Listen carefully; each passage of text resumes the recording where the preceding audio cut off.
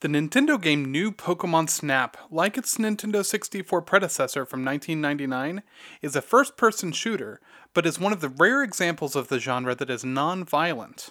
Instead of wielding a firearm, you have a camera. Each area in the game has you in an automated vehicle moving along a predetermined path. These paths are teeming with many different Pokemon endemic to that area's climate. There's a nature park, a jungle, a desert, a beach, and more, some during the day and some at night, with each having their own secrets and hidden Pokemon to find. You aren't completely passive, though. You're given some tools to interact with the environment, including fruit so you can feed the animals, and a musical tune to play to coax Pokemon out of their hiding spots. You also have a scanner you can activate to find alternate paths you can traverse. Now, even though this game is about photography, it probably won't make you a good photographer. The game rewards you for having the subject smack dab in the middle of the frame, as big and as close as possible.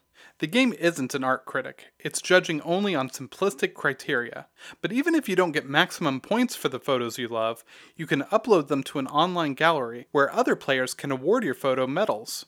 You can also apply Snapchat-like filters to your photos so you can give a Magikarp those blushing cheeks you've always known it's had. The opportunity to quietly roll around in idyllic locations, taking photos of wildlife, frolicking and interacting, is just the kind of escape I need right now. For KMUW, I'm Sam McConnell.